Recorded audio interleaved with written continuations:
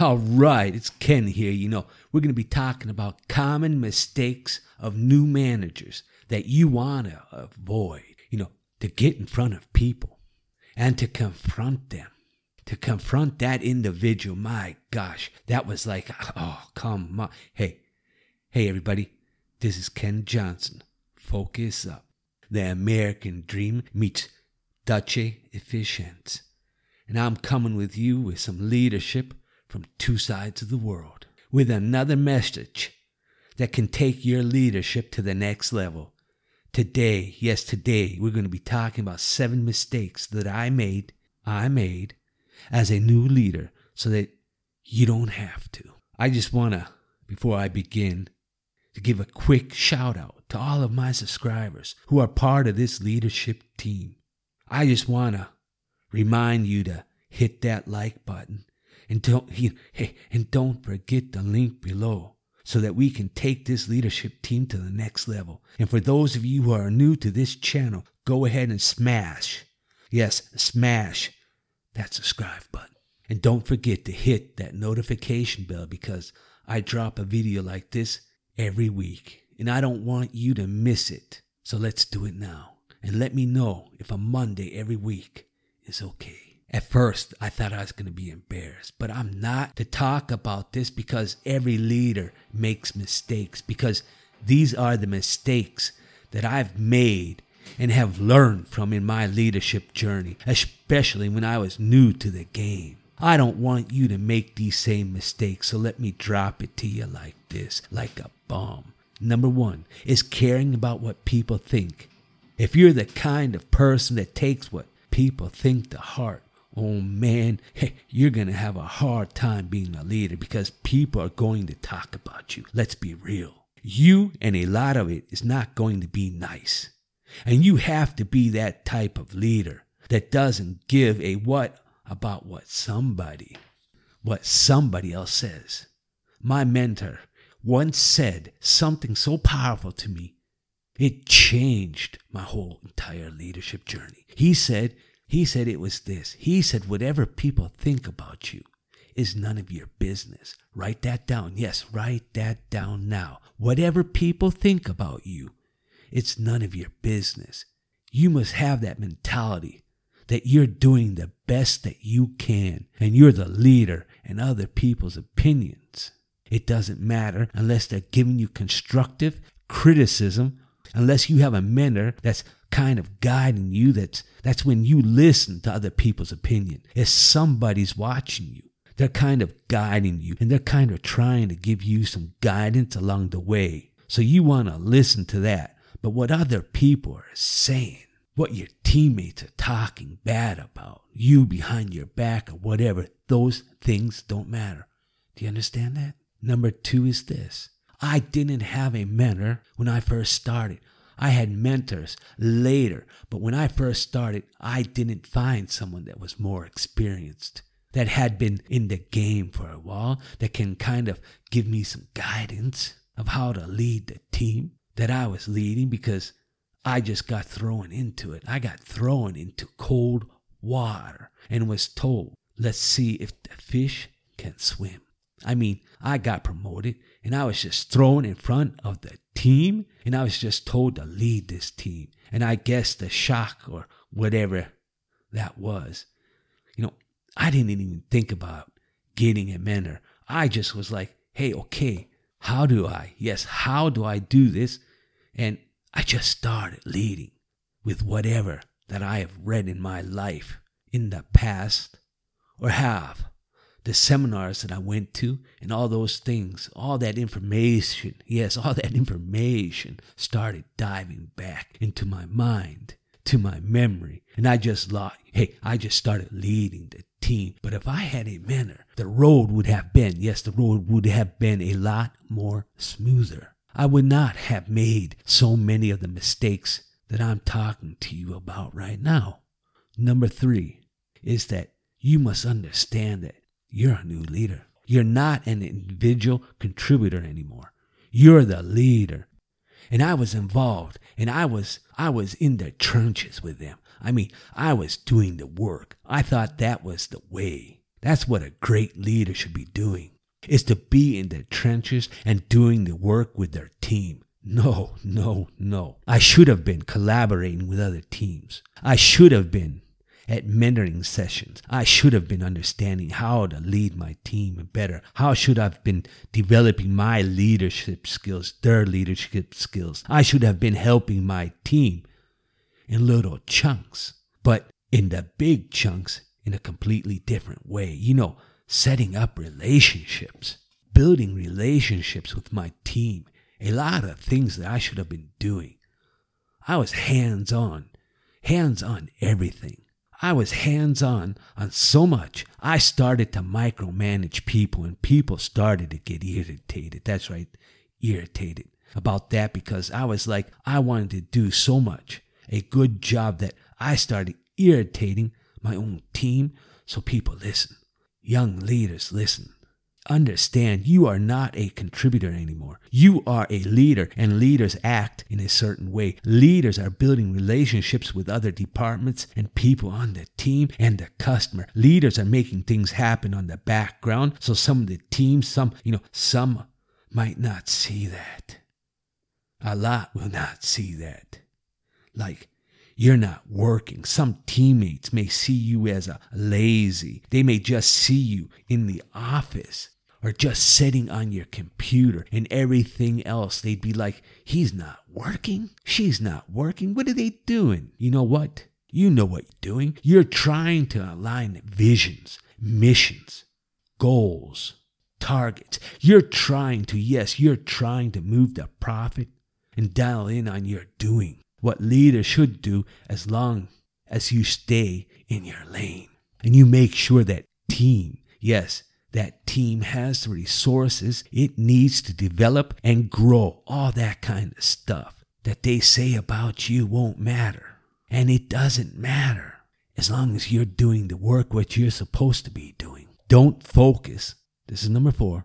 Don't focus on the team's weaknesses. Don't focus on the team weaknesses. Focus on their strengths. Focus on the talents that you have there, because once you focus on the team's weaknesses, you demoralize the team. Believe me. If every time you confront them, you're telling them something that they did wrong, you're weakening the team. You're weakening your character. You know what? Yes, you know what people say? They say people don't leave organizations, they leave managers. And that's so true.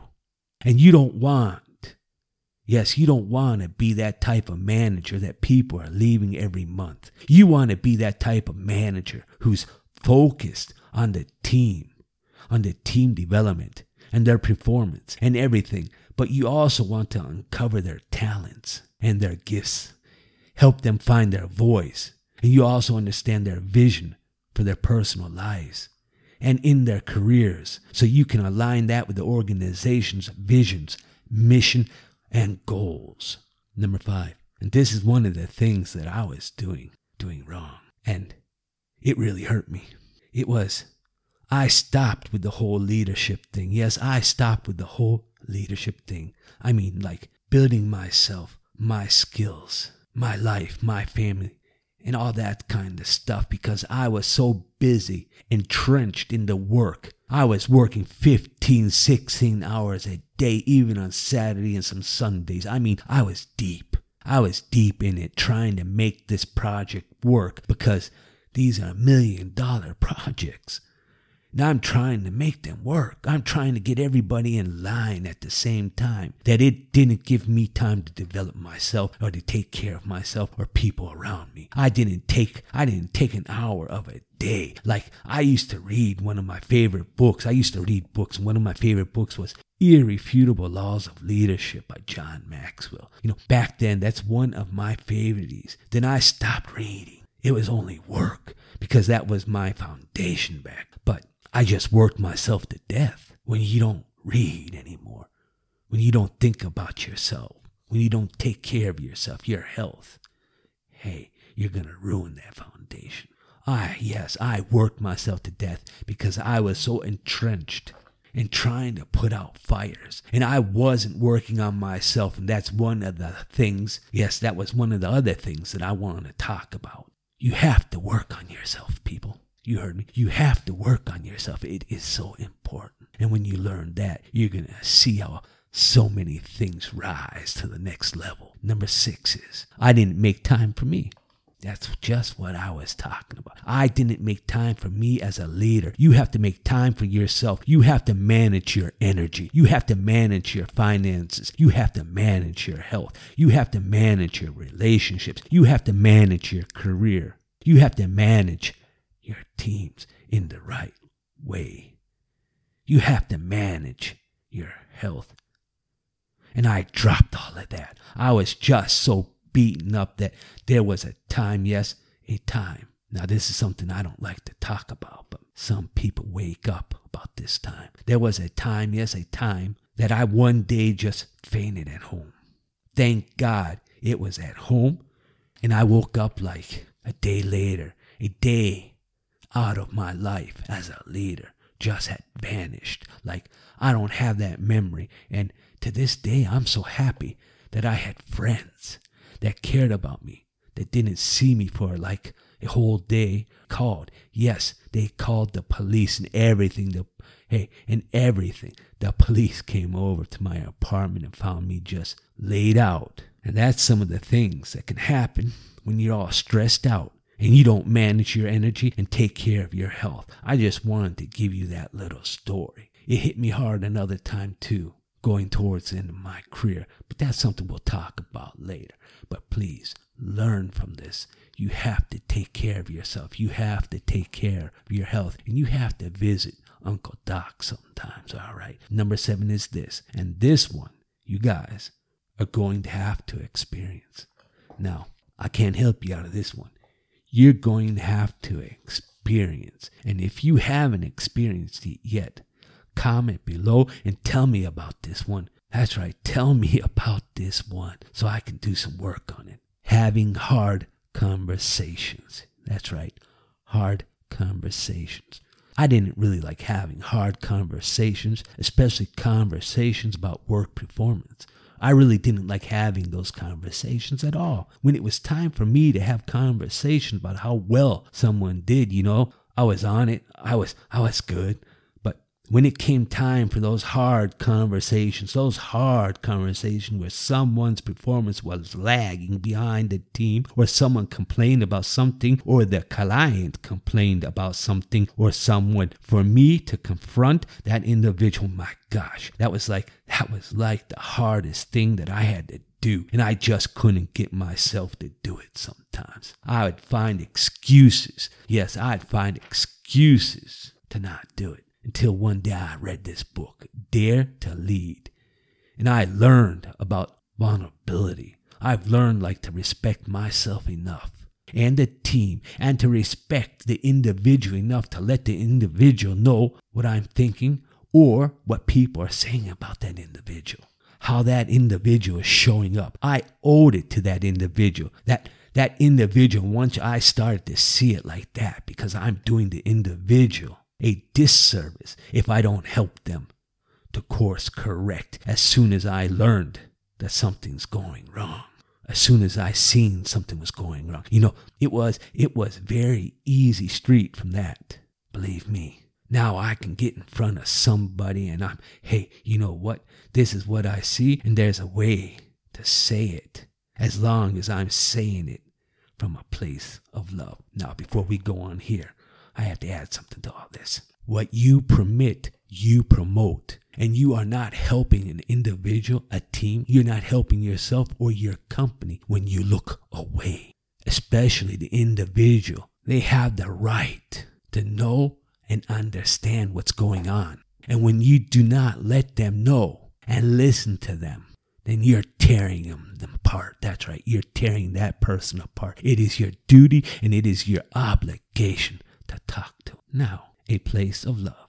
And I know people don't like to, that's right, people don't like to use words like that in the business world. They don't like to use love or whatever. But for me, I'm telling you something from a place that I care about That's right, you.